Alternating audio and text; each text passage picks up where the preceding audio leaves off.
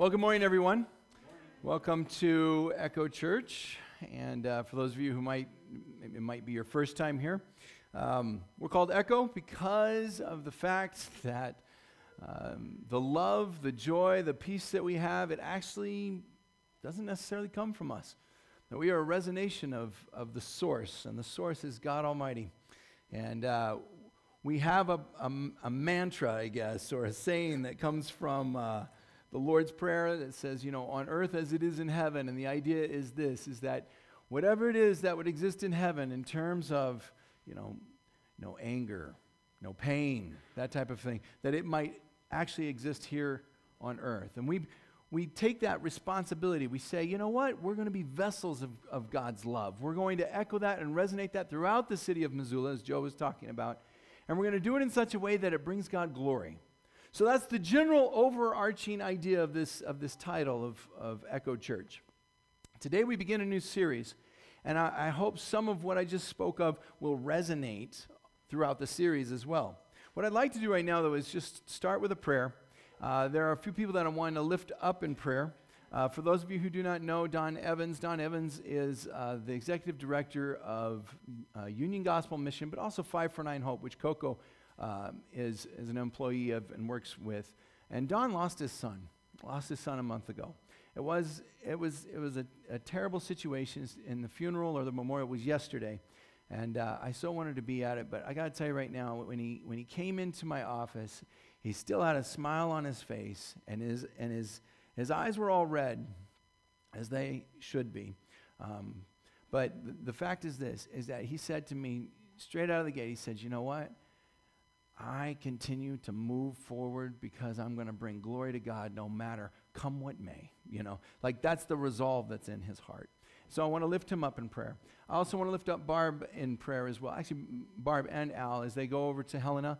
They're going to be speaking to different lawmakers and state representatives, attorney general, talking about the idea that, victims of sexual and physical violence, specifically women, need to have a voice, and they need to have a place that they consider safe, to have the encouragement around them. And this is what the organization of Jane Doe No More champions. And so they're going to be talking on behalf of Jane Doe No More. I also want to pray for Missoula Interfaith Collaborative. They recently got back from Helena after meeting with state representatives about mental health. Hey, listen, these things are happening in the name of Jesus Christ, right? The world can't ignore the fact that, guess what? Despite all of the black marks on the name of Christianity throughout the history, right? God is good. And you can see the blessings of his goodness through his people on the earth. And our church wants to be a part of all of that. So please pray with me. Lord, we come before you right now. And Lord, the first thing on our hearts, Lord, is just that you be with Don Evans and that you just wrap up his family and just give him peace. Lord, I thank you so much for the heart that you have given him, and I thank you for his devotion to you. I thank you for the fact that he wants to, above all else, glorify you, and just be with him at this time, and continue to be with him as he moves through life without his kiddo. And I just ask that you really bring him strength, and bring the entire organization that he leads as well, the strength to continue to move forward. Lord, I ask that you be with the Jenkins. I thank you for Barb. I thank you for her message, and I thank you for the ways in which you're using her to glorify you. Lord, may there be a place that is safe enough for people who are victims of sexual and physical violence, that they may come to that spot, that they may find the voice that's needed, and that you are, being a just God, that you are filled with mercy and with justice, Lord, and that you would deliver. And Lord, I also thank you for Missoula Interfaith Collaborative and the work that they are doing to bring relief to those who are homeless, but then also those who need mental health services. And Lord, use your church in mighty ways so that we can extend the love that you have to the people who are just so desperate for comfort and for peace and for clarity. Lord, I thank you for this church. I thank you for the people here, and I just ask that a special blessing on today's lesson as we move forward into this next series. It's in Jesus' name we pray. Amen. Okay, so this series doesn't have a name. I told Ethan, I said I don't have a title. It doesn't have a name yet because I'm not content with the name that I gave it. And I will get to that in just a second. Today's lesson is meant to be a primer. So here's the way that this year is going to be rolling out. It has been heavy, heavy, heavy on my heart that there are certain aspects of our relationship with God that we need to fine-tune, or perhaps we need to dig a little bit deeper into. We have some major things coming straight at us. And listen, if we're not prepared, we're just going to suffer, all right? So what do we do as Christians? So here's what I like to do. You know, it's nice when you can see sort of the goal, right? If you're hiking somewhere, sometimes, I don't know if it's nice or not, to be able to see the M as you're climbing that trail. It seems so far away. But, you know, whatever the goal might be, you can see the finish line. In this particular series, I want you to consider Easter. Now, I know Easter is all the way in April, and so that seems quite a ways away. This particular series, believe it or not, is going to walk us all the way to Easter. There are about 11 weeks between now and Easter that we are going to fill with a particular study that revolves around Jesus Christ. You will need your Bibles. You are going to need to accept the fact that you're going to immerse yourself into His Word, which we're going to talk about in just a second. After that, we're going to have a series that is, I just call it New Testament postcards, where we're going to be looking at several of the epistles. These are the things that Paul wrote about. And we're going to be looking at the messages of Paul. And they're short, sweet little lessons and should go very quickly. We're also going to address the issue of women in ministry. I've already said this at the very beginning of this year. We're going to address that issue. You can already see why it's really important for us as a church to begin to use the Word of God and to really dive into it, develop a love for it. Because when we approach an issue like women in ministry, it's filled with all kinds of landmines and things that could blow us to pieces, right? Don't let that happen. Learn your Bibles. My father is teaching a class on Thursday nights about how to use the Word of God. I encourage you to go to that, all right? And learn how to use that tool. We're going to talk a little bit more about that. But then later on in this summer, I was debating whether or not we should have another series of memoirs of a Missoula pastor. I thought it was very encouraging to have different pastors from Missoula come and share. But I also want to ask you this. Do you have a lesson in mind? Do you have a series in mind? So here's your first opportunity where the guy up front said, hey, why don't you tell me what to preach? All right? If you do, I want you to approach me privately. All right? Don't raise your hand right now. Okay. We're going to dive into this week's lesson. How many of you went to the state finals for the speech and debate, high school speech and debate? Raise your hand. Nobody? Okay. Miles, you did. I was like, it was me. And then, Emma, are you two the only two? I thought there was someone else. No, okay. Well, anyway, they came back champions, in my mind, and they did really well. Emma placed third in something amazing, and so that's fantastic. But what I love about speech and debate is that you have these children who are stepping up in front of everybody and trying to conquer one of the world's greatest fears, right? They are going to communicate to the masses. And so today's lesson, I've already gone over before, but there's a question inside of it that I have asked for some time, and I'm going to get to. So I want you to bear with me as I go through this. When we talk about communication, there's a certain process. I've outlined this before, so I'm going to kind of blast through it, but I'm going to go a little bit deeper this time, because there's an aspect of the communication process that I want us to focus on. So first of all, here we go. Whenever there's a communication process, what we call the communication event, there's the sender and then there's the receiver. There's somebody who's going to say a message in their mind, I want to play soccer, right? And so he's like, let's play soccer. He has to encode that into a particular vessel, right? Has to package it in a particular way. He could say it out loud, hey, let's play soccer. But what if he doesn't know how to talk? What if there is some sort of an impairment? He might do sign language, whatever that might be. I hope I didn't offend anyone who knows sign language. It's like one of those kinds of things. He might pass a note. You know this. You write a note. It's like, let's play soccer. That kind of thing, right? However it is, he's going to package it into the message. He's going to send it over, and then she's going to decode whatever that message is. And so she decodes the message, and it's, well, I guess he wants to play soccer. Okay, what's interesting is we could say, that's it. There's your communication. The problem is this. If she doesn't respond, can there be communication? You see, by definition, the goal of communicating is understanding. All right? Most people would agree. The goal of communicating is understanding. But how much understanding can occur if there's no feedback? And so what she might do is this. She's like, well, actually, I want to play basketball, I'm hoping that we can play basketball. And so she sends that feedback back. At least he knows she received the message. She knows what I was talking about. How many of you have sent a message to somebody and didn't get any response, right?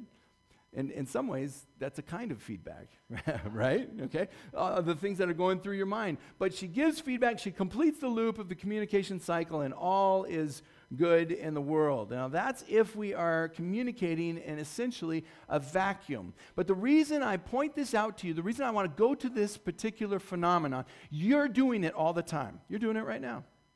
I've told you this before. When I went to Hellgate High School, I took a communications course, just as a throwaway course, and I was like, man, I'm going to have to give a bunch of speeches and that type of thing. And the teacher stood before all of us, the entire class. He said, well, I know you're probably thinking you're going to give a speech next week. You're not. You're going to learn how to be an audience. And that always resonated with me. I was like, learn how to be an audience? We just sit here, right, and smirk, that kind of thing. What's his point? He's saying, no, there's communicating that's happening. If we're talking about communication as a whole, the sender and receiver are in this endless cycle of communication, right? But there's something else that comes into play, and it's this thing called noise.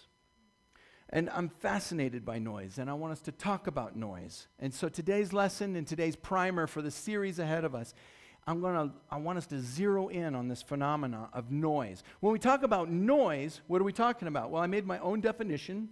I looked up several. I didn't like them, so here's mine. Anything that distorts or interferes with the communication process. Anything that distorts. Nobody used that word. I think that's a fantastic word. Anything that distorts or interferes with the communication process. When I say interfere, it could be nothing happens, right? You communicate, and the receiver received nothing, right? Anything that interferes with that. So as we're talking about that, you talk about, all right, well, what kind of noise are we referring to? There are essentially three. You could break it down in a number of different ways, but I'm going to break it down into three different kinds of noise. The first one is that you have environmental noise, right? We're all familiar with this. Environmental noise is simply this. It's other people who are talking. It's the classic baby boomer who forgot to turn off their phone. Wait, did I say baby boomer? I'm just kidding. But anybody who doesn't silence this, and it goes off in the middle of a theater, all of a sudden, you've got noise, right? And it interferes with the channel. Or if you're in a theater, what else do you hate? Talking. Yeah. People talking over each other, that type of thing. There's outside noise. There's the loud party at your neighbor's house while you're trying to take a nap. There is the irritating hum of your computer or the air conditioner or whatever it might be. Sometimes you'll be with somebody and you don't notice the noise, but they do. Have you ever seen that situation where you're sitting there and they're like, what is that? If you ever go visit down south, I guarantee you'll say that. Because cicadas are all over the place, and they make this high-pitched sound, and the rest of the Southerners, and those of us who acclimate to it, we don't notice it anymore. But it's like, and it's driving people crazy. So there's the environmental noise. You might notice that if you and I were to go meet somewhere, I actually have a select list of places that I will not go visit, and those that I will. I really enjoy City Brew, but I also go to Arby's. I remember Olivia was going to join the elders and I when we go to Arby's. She's like, you're meeting at Arby's? And I'm like, yeah, it's quiet. Nobody goes there. It's like you sit in there and you can hear the conversation. It's fantastic. This is not a racial thing, but I avoid Mexican restaurants. Every single one that I have been to. It's so loud. Go to Cafe Rio at the middle of lunch hour and see if you can understand what each other is saying. Same with Red Robin. I just can't handle it. It kind of depends on where you're sitting at that time. But the environmental noise is such, I don't want this channel to be interrupted. And neither would, hopefully, the receiver. The second kind of noise is this. It's called semantic. Semantic noise. Essentially, it's this. Many times they attribute this to the sender, okay? But it's not just the sender. But semantics, what am I talking about when I say semantics? The ways in which we what? Maybe talk, articulate certain things, the phrases that we use. It's one of the fun things about being in a culture where we have such three distinct generations, in my opinion. We all have our own lingo. I keep waiting for the word awesome to go away. I think it might be. Sometimes I get the feeling that it's on its way out, right? But we all have our different lingo. And we say different words, and sometimes the semantics get in the way because we misunderstand what a person is trying to say, right?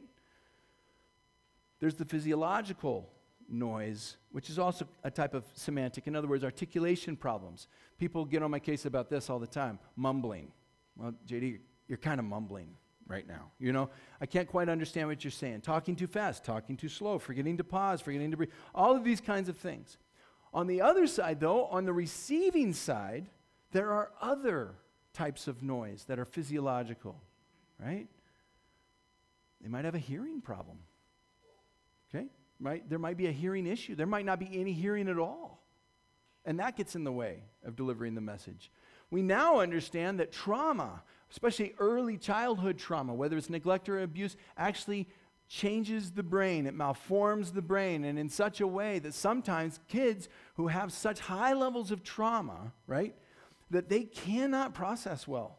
And in certain environments, that physiological difference, it gets in the way of the way that you're trying to communicate to them. They might immediately go into some sort of a fight, flight, or freeze mode just because of the tone of voice that you're using. And now, the more that I learn, especially with Burn the Ships on our Wednesday nights, addiction. Addiction will also change the way a person behaves, the way the person brain functions, and the rest of it. So that becomes a type of noise. But then the third type of noise is this, and that is what a lot of people will call psychological noise. I like the word internal. What's going on inside? There's noise right now. Some of you right now. You're thinking of some other thing, right, that's getting in the way of a particular message that's being delivered, right? It might be the stress of your job. It might be the fact that you didn't get caught up on the chores at home, right? It might be that you think, JD looks funny in this shirt, or whatever it might be. There are processes that are going on inside. You know exactly how this is. You'll be speaking with somebody, and sometimes you can just tell, they're not really following me, right? And it's fascinating. And so there is the internal things that get in the way. Some examples of that would be sometimes there are phobias that we have, certain fears that we might have. I already talked about the fear of public speaking, but what about the fear of enclosed spaces? What if you're in a conversation with someone and the group is really tight? Or how about this? If those of you who remember Seinfeld, the show Seinfeld, they did an entire episode on what? The close talker, right? The guy who's like, you know, he leans this close, you know, and you can't get away, that type of thing, right? All of a sudden, there's something that's interfering with this particular communication, and it happens to be psychological. There could be racial prejudice. We've got to wake up to the fact that there is racial prejudice, and that racial prejudice gets in the way all the time. When I went down south, I've said this before, I had a difficult time understanding what was being spoken to me from Black Americans. And the truth is that maybe I could expect them to speak a little bit more clearly, but that was the culture. So I thought to myself, well, maybe I'll just sort of pick up on this as I go along. But I'm an idiot. After 10 years, I still had trouble and struggle with that type of connection. But that would be the case if you went to some other country, if you went to Iceland or some other place where you would be surprised, you know, or England or, you know, the UK. You might be surprised at what you can understand and what you can't understand because of the different dialects that people have, but then also the racial prejudice that might come alongside. Now, I don't feel like I have any racial prejudice, especially, you know, when it comes to Black Americans. In fact, if anything, I'm more fascinated than anything else. But there are those that even if they hear music that they associate with a particular race, suddenly that becomes noise in the channel. We have all kinds of noise that gets in the way. And you're probably thinking right now, well, JD, this is great. Great little lesson on communication, but so what? Well, here's the question that's been rattling around in my brain. It began with this question, and that is, how can we reduce noise? Especially in today's culture. You've probably got a phone in your pocket, in your purse, on the seat next to you. That will create all sorts of noise, both internal and external, right? How can we reduce the amount of noise that's in the channel? That led to another question, and that is, does Christianity possibly play a role? Is it possible that being a follower of Christ reduces noise in our communication? More specifically, if we're talking about being a follower of Christ, we're talking about love, right? I mean, that's the pivot of everything that we have, God's love for us, and then that's being echoed throughout our lives, right? Love's at the center. Is it possible that love affects noise? That's the question that I have. It's this question of, does love affect noise? Well, obviously, I think you would assume my theory is yes. Of course, that opens up some interesting additional questions. If the answer is yes, then is it possible that Christians would become some of the more powerful, articulate communicators in this world? That sounds a little arrogant and boastful, right? But if love is able to reduce noise, what are we capable of as Christians? If that's the central part of our message. Are you following what I'm saying? So I want to look again at the communication event. I want us to realize it's far more messy than any of this because I left out another aspect of the communication event. We already talked about it a little bit in regard to noise, but it's this. We have these things called worldviews, right? So we have these worldviews. I have my worldview. This person has their worldview. What are we talking about when we talk about worldview? Essentially, it is the comprehensive conception of the world. Notice how I said conception of the world. In other words, it's how a person perceives reality around them, right? And I've heard this phrase often. Perception is reality. In a sense, in a person's worldview, that's true. In another sense, outside of that worldview, that's not necessarily true, right? And there's sort of a tension in there. But basically, all of the beliefs that I have make up this idea of a worldview. It's a framework that I've created out of ideas, out of attitudes, out of observations, out of my own personal history, out of beliefs, out of philosophies. I create all these theories, right? In other words, hey, if you're late, let me tell you what you should do. You should set your alarm clock 5 minutes earlier. That's my theory, right? And for me, that makes a lot of sense because that is my worldview. That will change everything. Now everybody gets to be on time, right? Right? Yeah, exactly. But is it true? Well, for me, I think that it's true. That's my worldview. And the truth is this. I'm going to have tons of stuff in my worldview, and so do you, okay? Spoiler alert. That is not true. It's not true. It's not grounded in reality sometimes. It's fascinating. But that's not to point fingers and to have different fault. It's just to say that the way that I see things and act out and everything else is going to be far different than the way she does here. So why would I point this out? Because for communication to become better, for noise to be pushed aside, the sweet spot is right here. It is this area that I call immersion. I couldn't find a label for it. But it's this idea that we immerse ourselves into somebody else's worldview. In fact, the idea that we're going to immerse ourselves suddenly means that we have some level of commonality so that we can communicate in a particular way. Do you see what I'm saying? Because now she kind of understands why I think a particular way, and that, you know what, I think soccer is probably the best sport on the planet. And I understand that she's really good at basketball, and she doesn't know a thing about soccer, and so she's going to want to play basketball. Like, that's the kind of stuff that we find in the middle between these two things.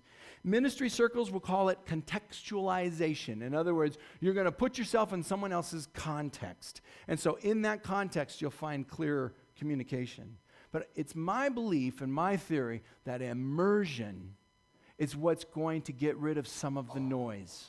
Because all of a sudden, you understand the worldview, which means that whatever noise was coming through there that distorts the message, you have some context to understand it better. Do you see what I'm saying so far?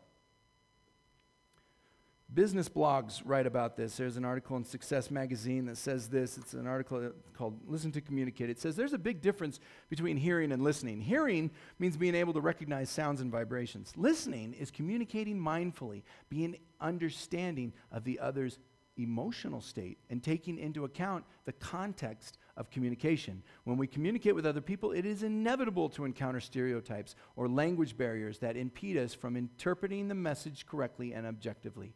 However, this can be improved through increased awareness of the differences among us and others who communicate. We should try to take in and understand a new perspective or opinion, but still simultaneously process and have our own judgment of the level of truthfulness and morality in the conversation. In other words, even business professionals and all sorts of different industries have clued into the power of this right here. But what about Christians? See, this is where I think love comes in. How much do you love another person? I'm not talking about your family or even some of your friends. I'm talking about people you just don't even know that well. How much are you willing to love to the extent that you would allow the worldview to come closer to each other? For the immersion to increase. Because when the immersion increases, what happens? The message becomes clearer, and there's what? Less noise. You got our next one? Yeah, there you go. Less noise in the channel. And that's the theory. The theory is this: the more that you are willing to love another person, despite their differences, despite your racial prejudices, despite your worldview, and how much it disagrees with their worldview, yet you're still going to find some power inside that says, I'm going to be patient, and I'm going to draw closer to try to understand who this person is. You will become a powerful, powerful communicator. Do we see this in Scripture? I believe we do. I think Jesus is talking about this all the time. Because when we talk about what it means to know Jesus, when we talk about what it means to love Jesus Christ, what does he always bring it back to? Well, do you love each other? Because the way in which you love each other is going to be the way in which you love me. He gives this parable. It's kind of a parable in chapter 25 of Matthew. The king will say to those on his right, "Come, you who are blessed of my Father, and inherit the kingdom that's been prepared for you from the foundation of the world. I was hungry, you gave me something to eat. I was thirsty, you gave me something to drink. I was a stranger, you invited me in. I was naked, you clothed me. I was sick, you visited me. I was in prison, you came to me." The righteous will answer him, "Well, when did all of this happen?" Right? And the king will answer, "Truly I say to you, to the extent that you did it to one of these brothers of mine, even the least of them, you did it to me." What is he doing? He's setting us up for the kind of love that we're supposed to have, the kind of love that's supposed to exist between two worldviews, that despite whoever they might be, strangers, enemies, that we would draw closer to each other. It's fascinating because Paul talks about this as well. He talks about the fact that he becomes all things to all people. 1 Corinthians 9, 19 through 22. I'm not going to read through the whole part. I'll read starting verse 22. When I am with those who are weak, I share their weakness, for I want to bring the weak to Christ. Yes, I try to find common ground with everyone, doing everything I can to save some. I do everything to spread the good news and share in its blessings. So when Paul would address the Jews, and you can see this in Scripture, when you read his letters, when he addresses the Jews, or in the book of Acts, when he addresses the Jews, where does he start? He starts with Scripture. That's what they knew, right? But when he's with the Gentiles, does he start with Scripture? No, he does not. That's not where the worldview is. That might be where Paul's worldview is, to look back through the ancient manuscripts. That's not where theirs is, right? When he's speaking to the Greeks, when he comes into Athens, in Acts chapter 17, he comes into Athens and he's going to talk to the Athenians. They have gods all over the place. The streets are lined with them. Where does he begin? With Scripture? No. He looks at their worldview. He says, I'm going to come into this worldview. If I'm going to communicate clearly, I'm going to see this worldview. And so that's what he does. He starts his message. He's like, I'm really amazed at how many gods you got here. It's almost like a compliment to them, It's like, wow, you guys are really idolatrous, And he begins his lesson. The Apostle John reminds us in Revelation 7:9 that John, the Apostle John, when he's given this revelation, that he sees a great multitude from every nation, tribe, people, language, all of them standing before the throne. What does that tell you? There is extreme diversity in the worldviews and the different people that we encounter. And they will all be surrounding the throne, right? So the point is this: what if you were to immerse yourself deeper into someone else's worldview? Would it affect noise? And what I believe is this: your love of them will affect the amount of noise, the misunderstandings. What else will love do? If you look at 1 Corinthians 13, you're going to find that love also, as a Christian, creates a better context, a better vessel, right? Sometimes better in terms of the encoding and decoding process. Because this is what happens. Wait, where am I with my slides? I always get ahead of myself. Is this where we are? Okay, great. All right, so here we are. So essentially, when we're talking about how might love help with this particular situation, as the cycle of communication is happening again and again and again, we might stub our toe on a number of things. Maybe something was misinterpreted incorrectly. But what does 1 Corinthians 13 remind us? Love is patient. Love is patient. Yeah, they just said something that's pretty offensive. So I can react like the rest of the world and be angry and put my fist in the air, tweet about it, that solves everything. Like all that kind of stuff. Or I can love, because love is patient. And maybe there's a misunderstanding there. What else is love? Love is kind. Even when someone is difficult with you, they're kind. Love is kind. It's me being kind, even when they don't even deserve it. But I'm going to draw closer in their worldview. What else is it? It's not jealous. In other words, it's not about me. I can't walk into things looking and comparing myself to so many other people. This is one of the drawbacks of social media. We find ourselves posturing ourselves with so many different people, right? It's not jealous. It's incredibly safe because it can bear all things. It can believe anything that you throw at it. It is objective, in other words. That is what love is. It's a place where hope is seen and found, and it can endure all things. It is extremely powerful. Love will not fail. Read 1 Corinthians 13.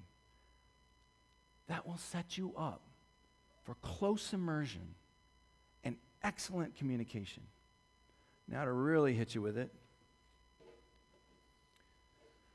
I don't know, do I want to do it or not? I asked Ethan this morning, I was like, should I stir the pot? He's like, well, you're asking the wrong guy because I like stirring the pot. So I'll give you a living example, all right? So I'm going to appeal to your graciousness. I'll give you a living example. Who can identify with this? You know what this is, right? I mean, this is all over the place. Right? In other words, you got this group of kids, and they're being rambunctious, which they pretty much were. You can kind of tell, right? And all of a sudden, you have what appears to be sort of this weird face-off between this young kid wearing a Make America Great Again hat and a Native American, a 64-year-old Native American, right? And there they are. What's fascinating about this, nothing really happened. So I'm reading the article at the very beginning, wondering how the Native Americans were being harassed. No words were exchanged. So there were no words. There were no actions, right? But obviously there was some communication. There was something there, right? And they were eye to eye, so to speak. And is this a smile of a kid that is maybe nervous? Or is it a little malicious? I mean, what does it look like? Because what happened was this. All of America immediately responded with their conclusions because they already knew exactly what was going on, right? But do we? That's the question. I would even say, does this particular gentleman, does he understand? Was it Nathan, right?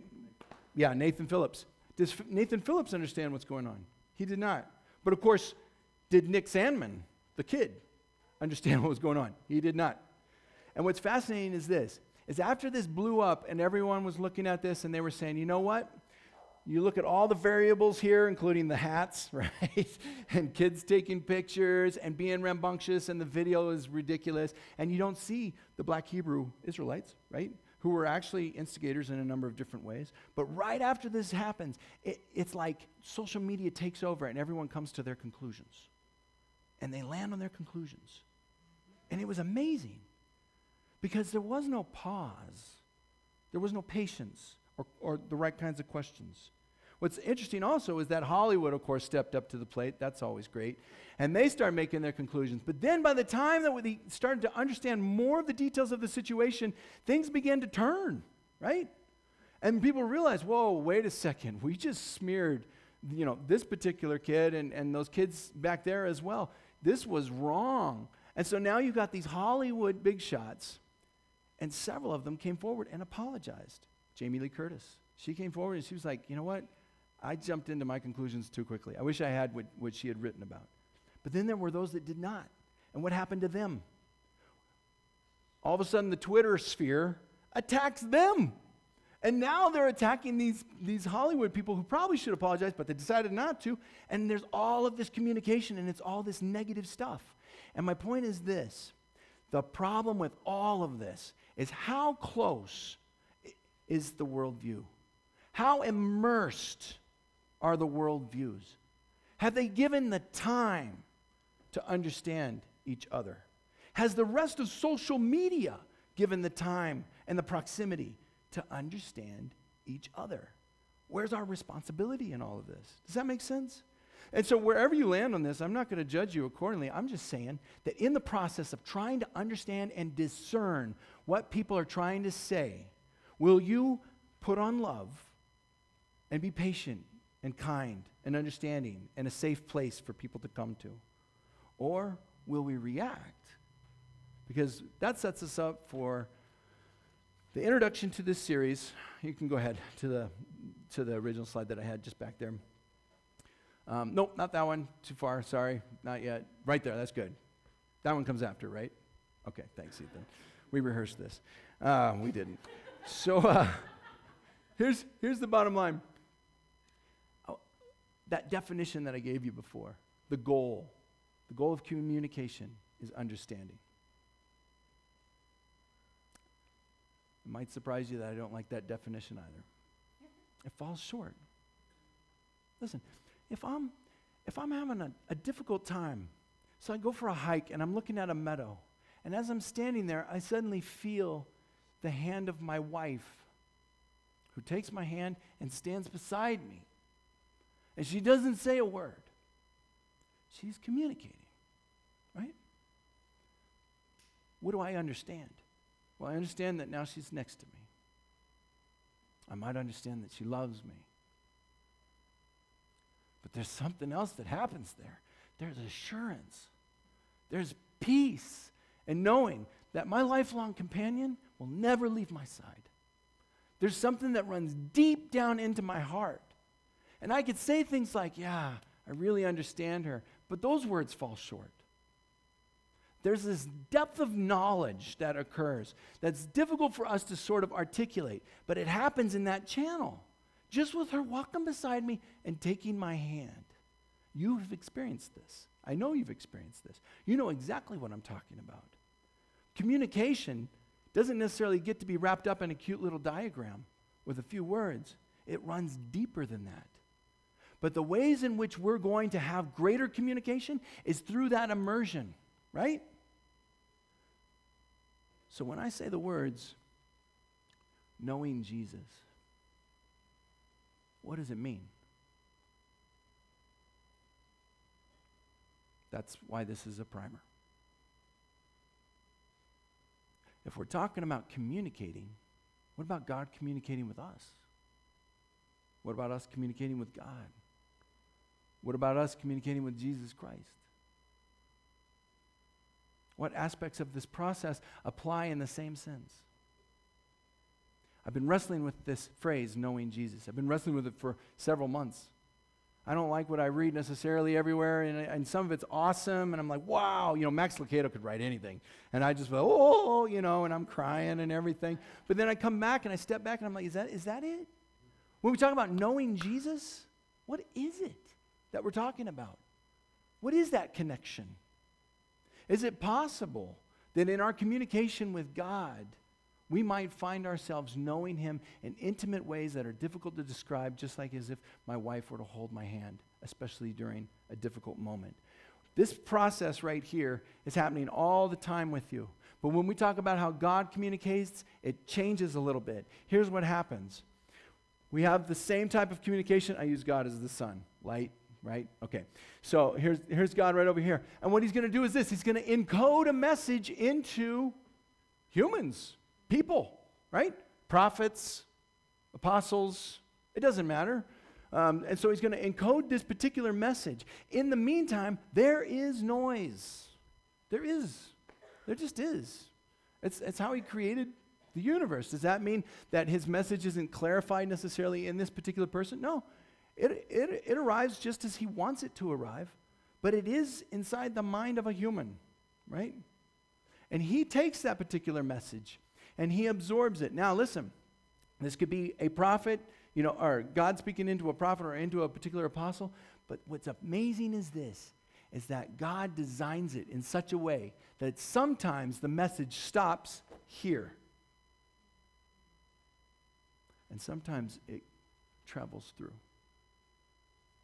Sometimes it's for you. Sometimes it's for you. Is it for you all the time? No. Sometimes it's not. But many times it is. How will we know the difference?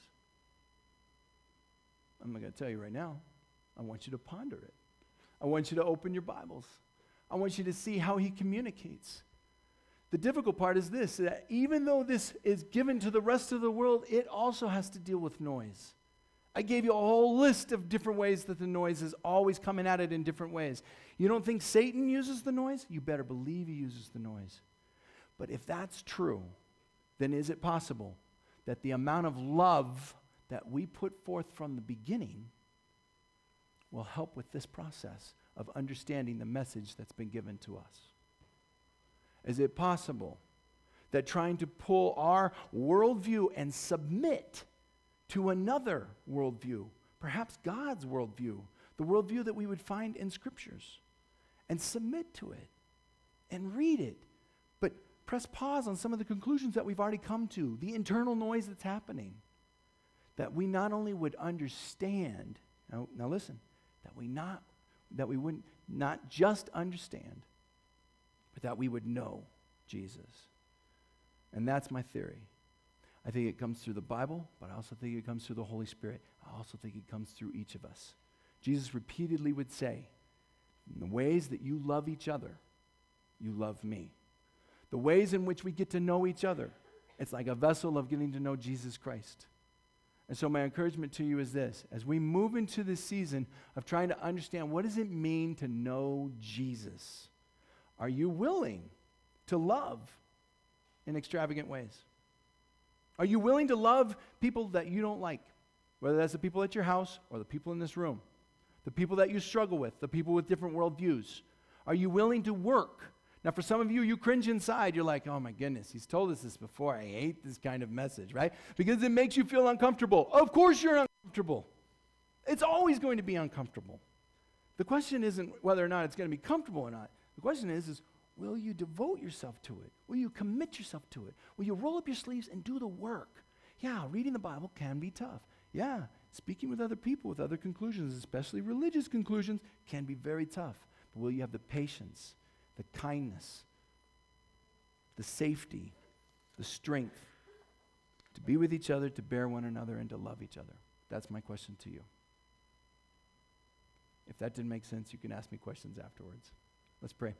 Great God, I thank you so much for today. I thank you for the fact that, Lord, you came down on this earth. You dwelt among us. You allowed yourself to take the form of a man. What a tremendous gift, that alone. That you would surround yourself with a worldview and perhaps even limit yourself in certain ways, just so you could feel the earth beneath your feet, feel the emotions that we go through, and even the temptations that we so often come up against. Lord, be with each of us as we continue to communicate with each other, with the world, but ultimately with you. Allow us to embrace this idea of immersion and what it means to draw closer and closer to one another. God, help us, despite the discomfort we might feel, the things that hold us back. Lord, allow us to immerse ourselves more and more, to keep the noise out, to bring clarity of not just the message, not just the understanding, but the love, the depth of feeling, and what it means to be truly known. I thank you, God, for today. I thank you for this church. Lord, I'm so excited for where you'll take us next. But I just ask a special prayer that you give us the courage and that you allow us to really work hard at what it means to understand this relationship we have with you, with Jesus Christ. What does it mean to know him? Allow us to focus on the cross. Allow us to move closer and closer towards the end goal. And allow us at the same time to love as many people as we possibly can. Wow, is it difficult. But Lord, your Spirit is capable of anything. So Lord, just be with us. I thank you for those who are here, and I ask that you give them safe travels, no matter where they are going. Also the sicknesses that are all over the place, Lord, I just ask a special prayer that you heal, and that you also be with those who are struggling emotionally and whatever they're having to deal with at this time. Be with us, God. Thank you so much for Jesus. It's in his name we pray. Amen.